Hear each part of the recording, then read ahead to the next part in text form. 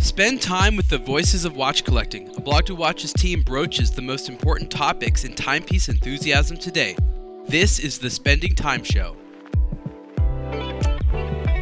All right, hello, Watch fam. My name is Zachary Pina. I'm here with a Blog to Watch for a very special edition of Spending Time. I'm here with none other than Terry Virts. Terry, thank you so much for joining us today.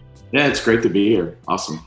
So, Terry, what is on your business card these days? Because I have a feeling that ISS commander, space shuttle test pilot, fighter pilot, author, photographer. I mean, I feel like that's probably not going to fit.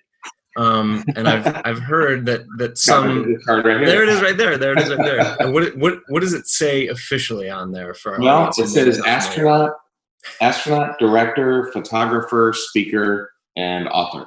I love it. Astronaut. And you're recently retired, right?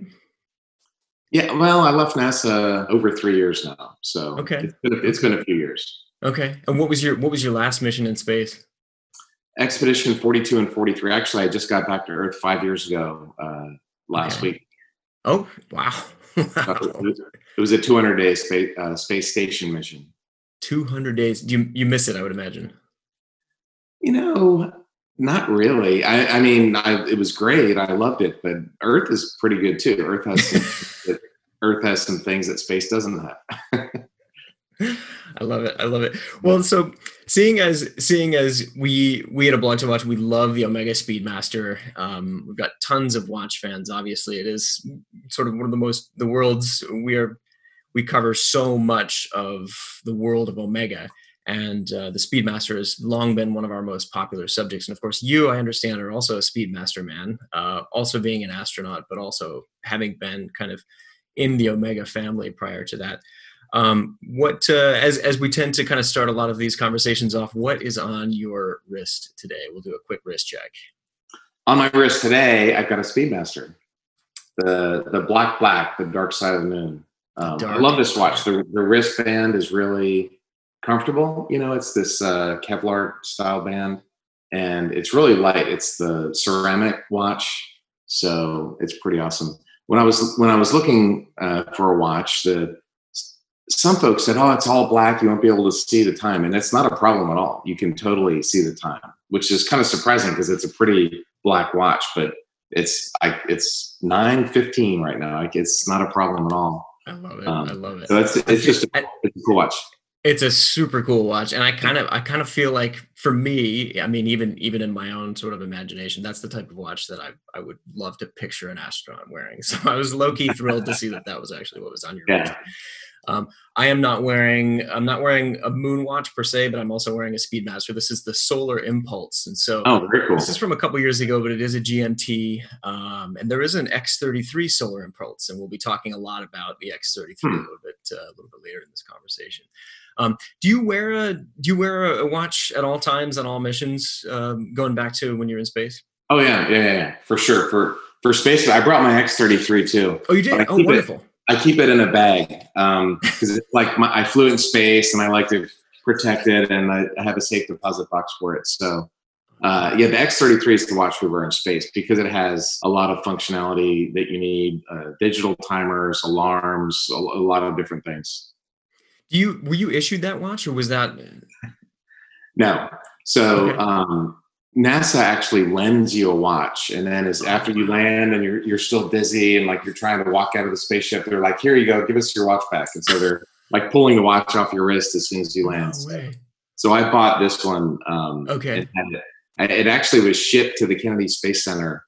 The suit technicians, the guys that put the suit on us, like a day or two before launch, were down there, adjusting the wristband for me and making sure it fit and stuff.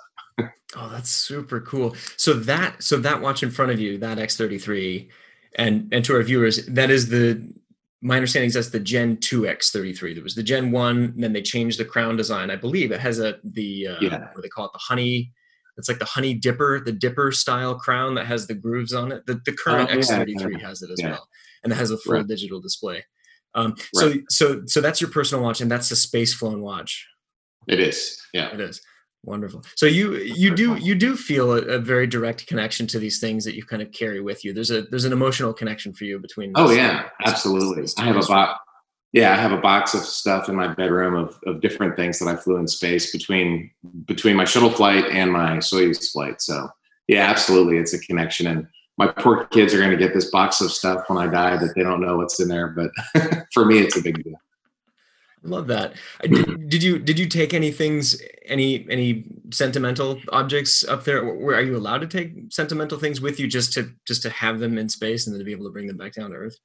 Yeah, on the shuttle, we could take a pretty good size box of stuff. So family pictures, you bring a bunch of jewelry to give your family and friends. A watch, I brought a watch, watches for my parents or for my dad's, and then one for my son also. I brought a Leatherman for my son. The other day I needed like a screwdriver or something, and he gave me this Leatherman, and I'm like, dude, that's the Leatherman. You see that STS 130 Matthew Wirtz on the side? That's the Leatherman I flew in space for you. This is a very special Leatherman. Go get it. Not use this. Screwdriver. Yeah, exactly. No, it's great. So yeah, but on the Soyuz, we had a little bag. It was 1.5 kilograms, so it was a lot smaller. Okay. But still, you can bring stuff, which is really nice. Yeah. Oh, that's super cool. So I would imagine everybody kind of brings. You see all kinds of interesting stuff up there then in that regard. Yeah. But there's something, everybody, and then you get your mission jewelry, like 130 or like the pins and stuff. And then you give those out to everybody for Christmas presents and stuff. So, yeah. I love it. That's truly amazing. Is this particular X-33 that you have in front of you? Is that the only space worn or space flown watch that you've got? I had two. I have this from the shuttle, and then I have one for my Expedition 43. Oh, very cool. So I have two different ones. That one has a Kevlar band. I went with a Kevlar band on my second flight because it was such a long mission, and you don't know if you're gonna swell up or shrink, and it's adjustable. Whereas the titanium band is kind of, it's not really adjustable without getting the tools out. Right. So. Right. Yeah. And I'm not sure you want to lose a spring bar in zero gravity. I have enough trouble with them here in the office. It'll go shooting off and it's done forever. Yeah. So. Gone forever. Yep. Yeah, space junk. Do you see a lot of other Speedmasters in and around the ISS or with some of your other fellow crewmen while you're up there as well? Yeah, everybody. I mean, literally everybody wears X-33. It's a great watch. Now I have the Gen 2, like you said. That's my favorite. I love that. But Samantha, my Italian astronaut friend, had a Gen 3. Yes. So they have a deal with the European Space Agency to provide those. So basically, it's similar. I've got one of those right here in front of me. Yeah, so this is the nickname Skywalker, and it is ESA flight certified as well. So we'll be going over that in a little bit. So she had one of the new ones. Okay. She had one of the new ones. Yeah. Very cool. What time zone, are all operations performed under while in space? And so as with regards to the importance of time, obviously between communications between ground and the Earth, or between ground and where the mission is, what is the formal kind of timetable that everyone operates on? And I would imagine there's some sort of synchronization. Yeah. So the space station is on GMT. It is GMT. Okay. The space shuttle, our schedule on the space shuttle was based on MET or mission elapsed time, which is basically time since you lifted off. Okay. So that, I have a question about that in a few minutes, but maybe we'll just jump to that right away. I mean, the X-33 is unique in that the traditional analog, the full analog Moonwatch, the Moonwatch, the space with the Hesalite crystal, kind of the Omega Speedmaster that everybody knows, doesn't calculate MET on that level. So the X-33 that we have in front of us is unique in that it calculates MET and also PET. Can you take us through what the difference between those two times are and why they are so crucial? Yeah. I forgot. I also have one of those, the original Moonwatch, on a big elastic strap, because the Russians actually gave you that for your spacesuit, so that if you're stuck and there's a air leak or depressurization and you puff up, you'd still have a watch on your thing. And so it's not on a normal band, it's on a stretchy elastic band. So I have a Moonwatch with this big giant, to go on the outside of the space. Oh, that's extremely cool. But all it does is tell time. There's no alarms or anything like that. Right. That's all you need, right? So the difference between MET and PET, MET is mission elapsed time, so it's time since you took off. As soon as the rocket lifts off, you hit your watch and that's your time. PET is phase elapsed time, and we use that for different procedures. So you're on a spacewalk. It's the time when you go to when you turn your battery on, that's when your PET starts. If you're doing some task, it's like the time for an individual task, and MET is the time for an individual mission. Right. So if you're going to run, if you're going to do some procedure, you have to cycle water through the spacesuits as like a maintenance. You're cleaning, you're flushing out your spacesuit. Right. You could start a separate, smaller timer, and that would be PET. Got it. Okay. So MET, you said your last mission was 200 days. So the MET for that was 200 days. So your actually calculated. It was like 199 and 16 or 18 hours or something. Oh, right. Less the liftoff time. That's so if Monday through Friday, if you go on a business trip and it's you leave Monday, you come back Friday. If that's some people would say that's a 5-day trip, right? And so we call those flight days. Right. So my mission was actually 201 flight days. If Monday through Friday is 5 days. Or if you hit the watch and you just count MET, it was like 199 3/4. Wow. So it just depends on how you count the time. Okay. That makes so much more sense. And it also makes sense why you would need a digital calculator for that and not the analog, because the analog counts, it's a finite number. 12, I believe it's a 12-hour register, 12, 30-minute, and then so wouldn't quite cut it for the longer mission. For anything over a day, yeah. Yeah, exactly. So also unlike the traditional Speedmaster Moonwatch, which was certified for flight by NASA, so the X-33 that you have in front of you, and also the X-33 Skywalker that I have in front of me, they both have alarms. Why is an alarm? So you're talking about phase elapsed time and also setting smaller countdowns for various tasks and stuff like that.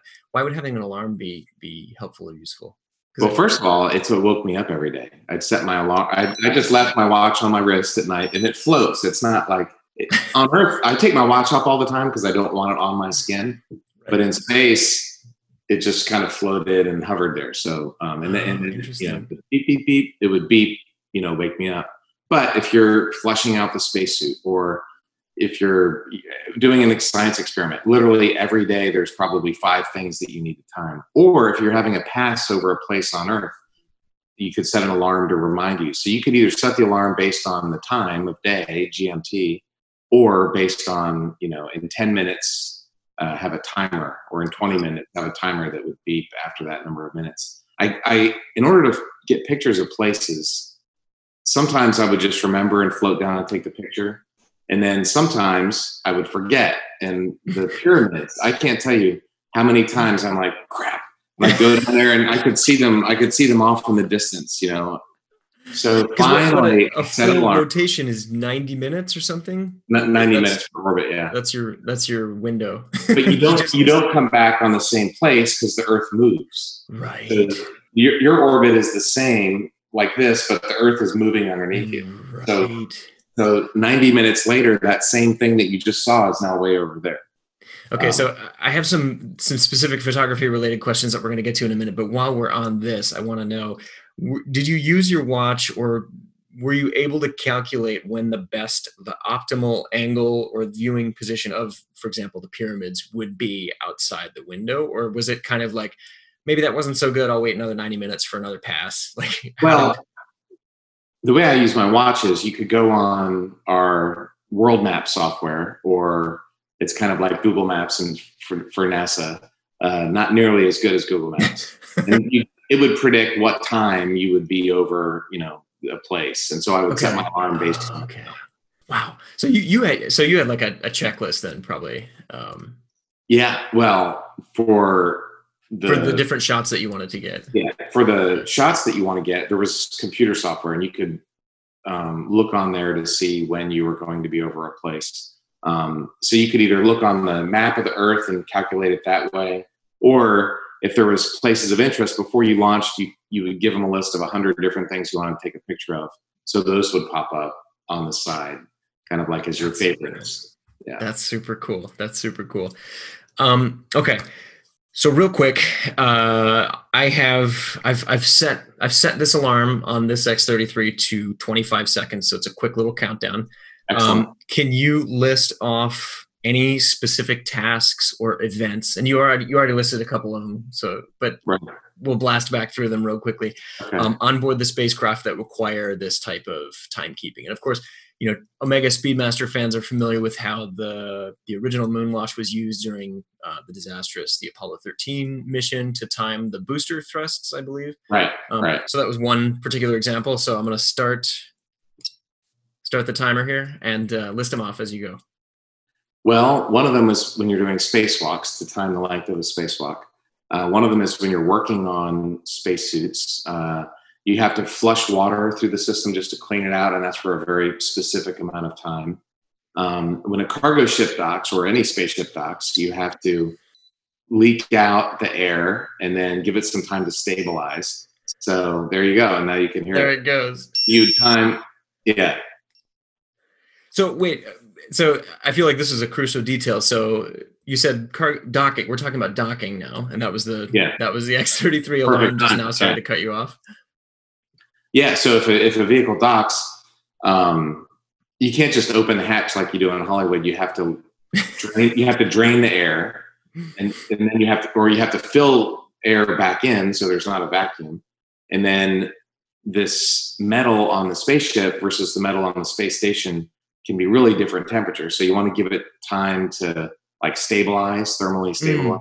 So that whole process of having vacuum and filling it up with air and letting the temperature stabilize, there's a bunch of different steps you go through, but each step has to be timed. And this is the only, you can either use a timer on the space station or you just use your watch. Right.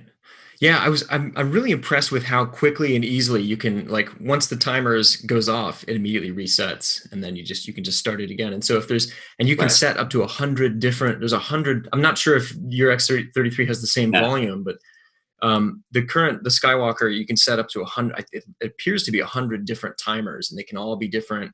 The new ones, so you can. Yeah, you can cycle through. So many features, right? So the new one actually has so many features. There's literally an Omega iPad app for it. Right, that walks you through how to use it, how to do it. Yeah, it takes you some time to get used to it, but once you know how to do it, then you can time a lot of different things. It's really, the capability is pretty amazing. I was glad to hear that, because I had to go through the manual, and then I was just thinking, a few days ago, gosh, I would imagine that at some point the repetition of this has got to be second nature, and it gets easier for you guys. But there's a reason that you're doing it and not me. So, well, in space you're doing it all the time, so you're used to, as long as you're doing it, you're used to it. But if it's been a few months and then you forget, then you got to look up how to do it. Like, there's a feature to synchronize the digital time with the hands. When you do a battery change, the hands don't match up with the digital. Oh, right. And it's pretty simple. It's like you push this button and that button, and it only takes a second. But I would, by the time I had to change my battery, it had been 6 months or something. It had been a long time.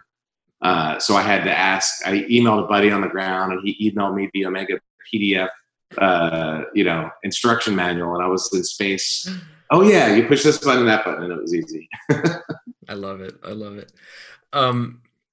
So as we kind of, I like I said, I have some questions for you about more photography kind of driven things, but can you trace back to your first exposure to an Omega watch, maybe the first time that Omega as a brand resonated or appeared kind of in your experience? Maybe it was a watch that was issued to you or a colleague, or it was part of your military background. Right. I know you've done Well, I remember as a kid seeing Omega advertisements. I mean, they were always associated with the moon, the Speedmaster moon watch. And as a kid, I knew about that. So I just, in my brain, Omega has always been the space watch because of that association with Apollo. So it started really young for me, just seeing advertisements. Oh, that's super cool. And so what was your first, what was the first time a space mission or the world of the astronauts world? When was the first time that kind of appeared in your? Well, so when you get to the Johnson Space Center, all the flown astronauts have their X-33s on the wrist, right? Yes. And I had my Timex on my wrist. So my Air Force issued, $49.99 Timex watch. So it was like, I want one of those Omegas. And then NASA doesn't give them to you. Some of the other space agencies have a much different opinion towards these things. But so then I'm like, you know what? I've been waiting, and I had to wait 10 years for my first flight. I was an astronaut for a long time before I flew. Oh wow! Yeah, but there's a lot of reasons. Basically, everybody waited between 8 and 12 years for their first flight. It was a long wait, but it was worth it. But so I'm like, I'm buying myself my own X-33. So that was pretty exciting. I had been an astronaut for almost 10 years when it finally showed up at the Kennedy Space Center right before. That's immensely cool. How cool is it too for your shipping address to be the Kennedy Space Center? I can't get over that. I mean, that's true. I should have saved the box. I never even got the box from that. I should have saved it. That's super cool. So to kind of talk a little bit about your career as an astronaut and how that's, you were a test pilot, a fighter pilot. I know you're trilingual, bilingual. You speak multiple languages. I know French and Russian. Kind of take us through the pathway that it took for you to become an astronaut. I know this is probably a question you get fairly often, but I feel like the pathway that every astronaut takes is a little bit different, although there are some common themes between them. So every astronaut's path to become an astronaut is a little bit different. I watched The Right Stuff. Actually, I read The Right Stuff when I was a teenager in high school. Chuck Yeager and the early Mercury astronauts. It was, and it talks about how those guys got to do it. They were fighter pilots and test pilots. Yeah. And it was pretty awesome. I mean, so it really inspired me and it showed me the path to do. So I did exactly that path. I went to be an F-16 pilot and then test pilot and then eventually to NASA. And so that was my way. But, there are scientists who go through a science path or medical doctors who become medical doctors. And those are great also. But for me, it was the test pilot route. That's immensely cool. So wait, you were 10, so you formally became an astronaut. Astronaut was on your business card. And then it took 10 years for you to be able to take your first flight, more or less a decade, kind of waiting in the wings, or what are you doing in that interim? Well, you're being a support for other flights going on. So I showed up at NASA in 2000 as an ASCAN, an astronaut candidate. They make you feel special when you get there. And then the original astronaut training is about a year. Now it's a year and a half. You just learn about, for me, the space shuttle and the space station. Now they only have to learn about the space station. But then you go into technical assignments. So I had different ones. I worked on the T-38 program. I worked as a Capcom for years. I was a robotics branch chief. I was the SLS chief for a year. So I did different technical assignments through my time. I was a crew support astronaut for a couple of other guys going in space. So while they were going on these 6-month missions, I was their guy on the ground to go to meetings on their behalf or help their family out with whatever, or just do what they needed done, their support guy. So I did a lot of that stuff for a while, and it was fun. It was really interesting. I did training. So I did some spacewalk training, rendezvous training, a lot of space shuttle landing. I was a pilot, so a lot of what I did was space shuttle landing training. So I practiced to land that thing for 8 years, anyway, 8 or 9 years, before finally getting assigned. But there were some shuttle problems that slowed things down.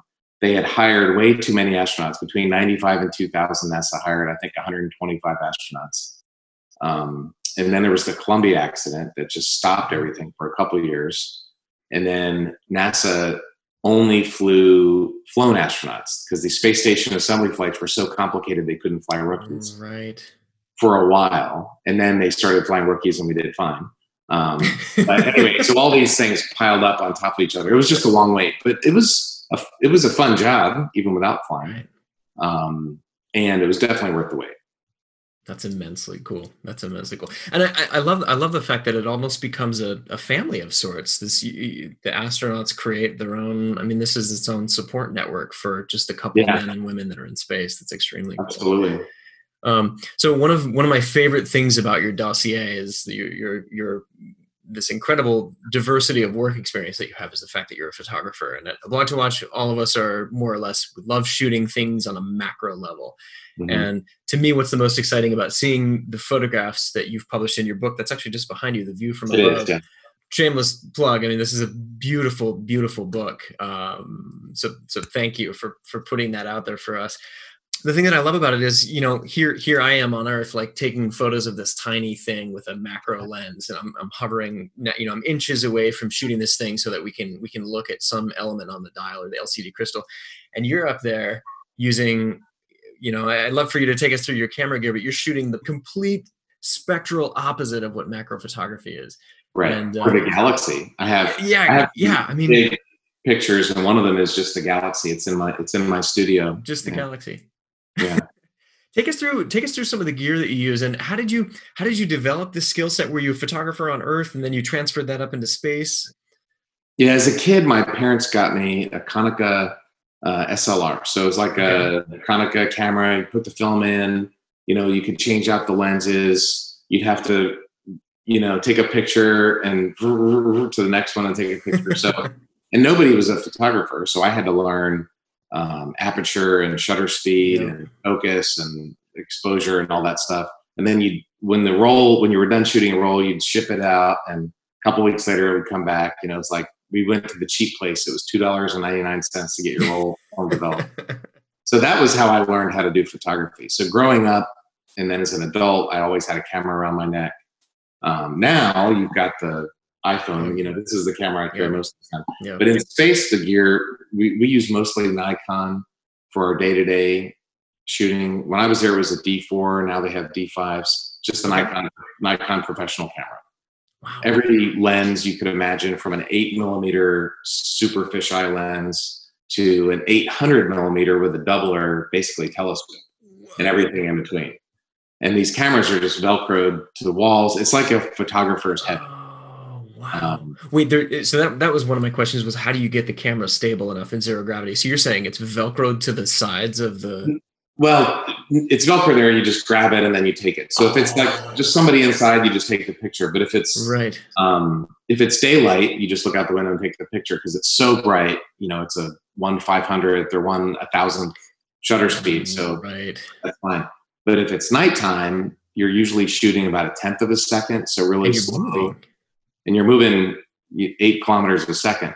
So you put it on a bracket, but you're hundreds of miles away, So you put the cameras at nighttime, or for a long duration photo, on a bracket, and then hit go, and then just don't touch it, and it'll float there and take the picture.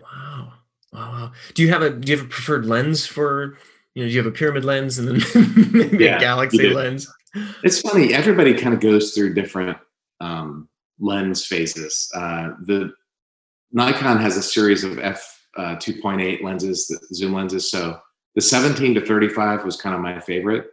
There was a 14-24, which was okay, but it was like super wide angle, and you'd start to get the distortion on the edges. So I use a 17-35 for most of my big picture Earth stuff. But then they had I think 24-70, which is kind of a mid-range lens. So I went through that phase. And then they have a 70-200, which is the zoom-in lens. And then we have the 400 and 800 millimeters. And taking those pictures was cool. It was kind of a challenge. But to be honest, if I want a close-up picture of something, I could just go there on Earth. What I can't do on Earth is a picture of Earth, right? So I prefer the wider angle. Most of my shots are that, but sometimes I would do the zoom in ones too. Yeah, that's actually a very good point. I mean, why? Yeah, I mean, to be able to show the curvature, to be able to show the blue and the depth, and I'm blown away by the stuff that you've, and for a time, I believe no one had taken more photos in space than you, and I'm not sure if that record still stands unofficially, but is that still the? I think that's the unofficial. Yeah, when I got back, there's some poor guy in Houston whose job was to count pictures, and they told me, Terry, you took more pictures than anybody ever. So I don't know. Maybe somebody else has since then, but I kind of doubt it. So, keep the ground. I should email them and ask them.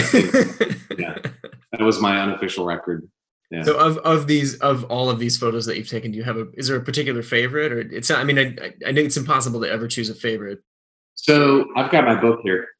This was cool because it was a National Geographic book. I love the cover photo of the Bahamas. Yes. Which is the Caribbean is just a beautiful place. There's so many great pictures.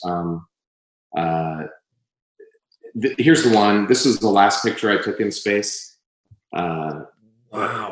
Yeah, when I took that picture, I remember I looked at the preview lens and I said, this is the best picture I'm ever going to take in my life. I'm done. So I just put the camera down, downloaded the pictures, and went back. Wow. And that was the last one. That was the last picture I took. I love that. I love that. I'm not sure we could top that. I mean, quite frankly. So one thing on A Blog to Watch that watch fans were really excited to see in the recent SpaceX launch, people were really excited to see the X-33 on the wrist of some of your friends and colleagues, I would imagine. Right. I believe it was on Doug's wrist during some of the testing phases and also on the successful launch day. Can you tell us a little bit about your reaction to the SpaceX launch? I mean, not so much from a watch geek's perspective, but from an astronaut, an insider. Yeah. Were you excited? Were you hopeful? Maybe a little jealous? It sounds like you weren't maybe jonesing to go back to space immediately. So, I've always said I would go back to space if I could make a movie. That would be kind of the one reason that I'd want to go back. No, but it was good. It's been a long time in coming. I think it was more like the reaction was probably finally, we're finally doing this. It's something that we need for the space station. You need to be able to send astronauts to and from the space station. So, and we've been doing that without, we've been doing that on the Russian Soyuz, which I've got my Soyuz model up there. And I thought that looked fun. Yeah, it's kind of small. It's in the corner, but anyway, I'm thankful to the Russians that we've had the Soyuz. If we didn't have that, we wouldn't have had a way to get to the space station. And I love flying on the Soyuz. If I got to fly again, I'd love to go on a Soyuz again. But it's America needs to have its own rocket too. So right. It was like LeBron James' reaction when he finally won the pennant. Like it's about time. Only that's not a verbatim quote. Right. No, that sums it up perfectly. And I think for myself and, a legion of watch and also space fans, I think the rest of us breathe sort of a collective sigh of like, thank God, like now what's next? Like, what's the next thing? What are we going after next? Right. I mean, it seemed like it was that crucial first step.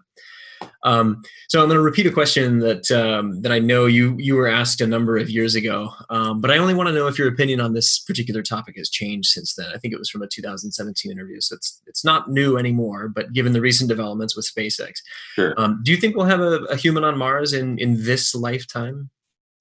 So Mars is an interesting question, and when I had a chance to go visit Congress after both my flights, or I spoke at a White House Space Council meeting 2 years ago, and I told Vice President Pence and I told all the senators and congressmen the same exact thing. It's not about the rocket science, it's about the political science. Yes. And if we can get our political science right and not so dysfunctional and not changing our direction every 4 years, then it's possible. You can't run a space program based on political ideology. Science doesn't care about your politics. You can make social security policy and immigration policy and fiscal policy. You can change that based on politics, but science doesn't care about it. So when you do that, it means that you never really accomplish anything and you just spin your wheels forever, which is why it took us almost 10 years to be able to fly in space. And all we did was launch someone into Earth orbit. All we did was what Yuri Gagarin did in 1961. Yeah. So, that's my take on that. But getting to the moon is one thing. It's hard.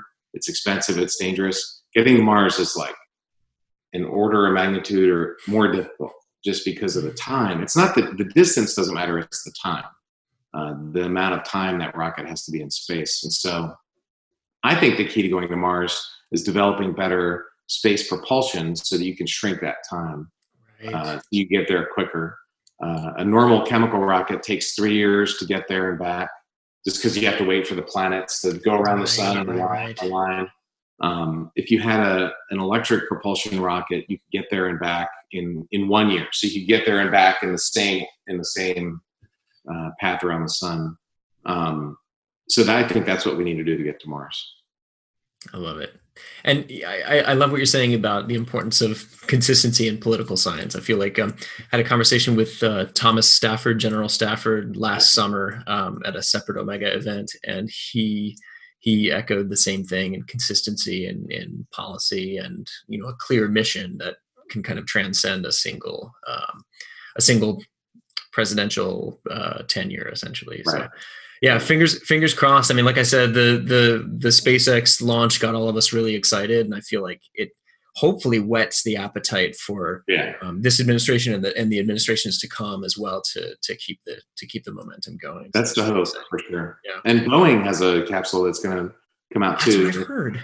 Yeah, so both SpaceX and Boeing are going to have a capsule to get people to and from the space station. And a little competition's good, I would imagine, because it elevates the other, and everyone is consistently pushing. I would hope. Yeah, without Ford, Chevy's not working very hard. That's exactly right. Right. Without the Yankees, the Red Sox aren't training. So without Liverpool, Manchester's eating fried chicken and bonbons. So you gotta have competition. I amen to that. We couldn't put a bow on this any better than that, I think, quite frankly. Terry, this has been an absolute joy. And I know that you teased a forthcoming book project. No need to fetch it, but does it have a title yet that you can maybe share with our audience, or tease, or kind of give us a sneak peek at what might be coming?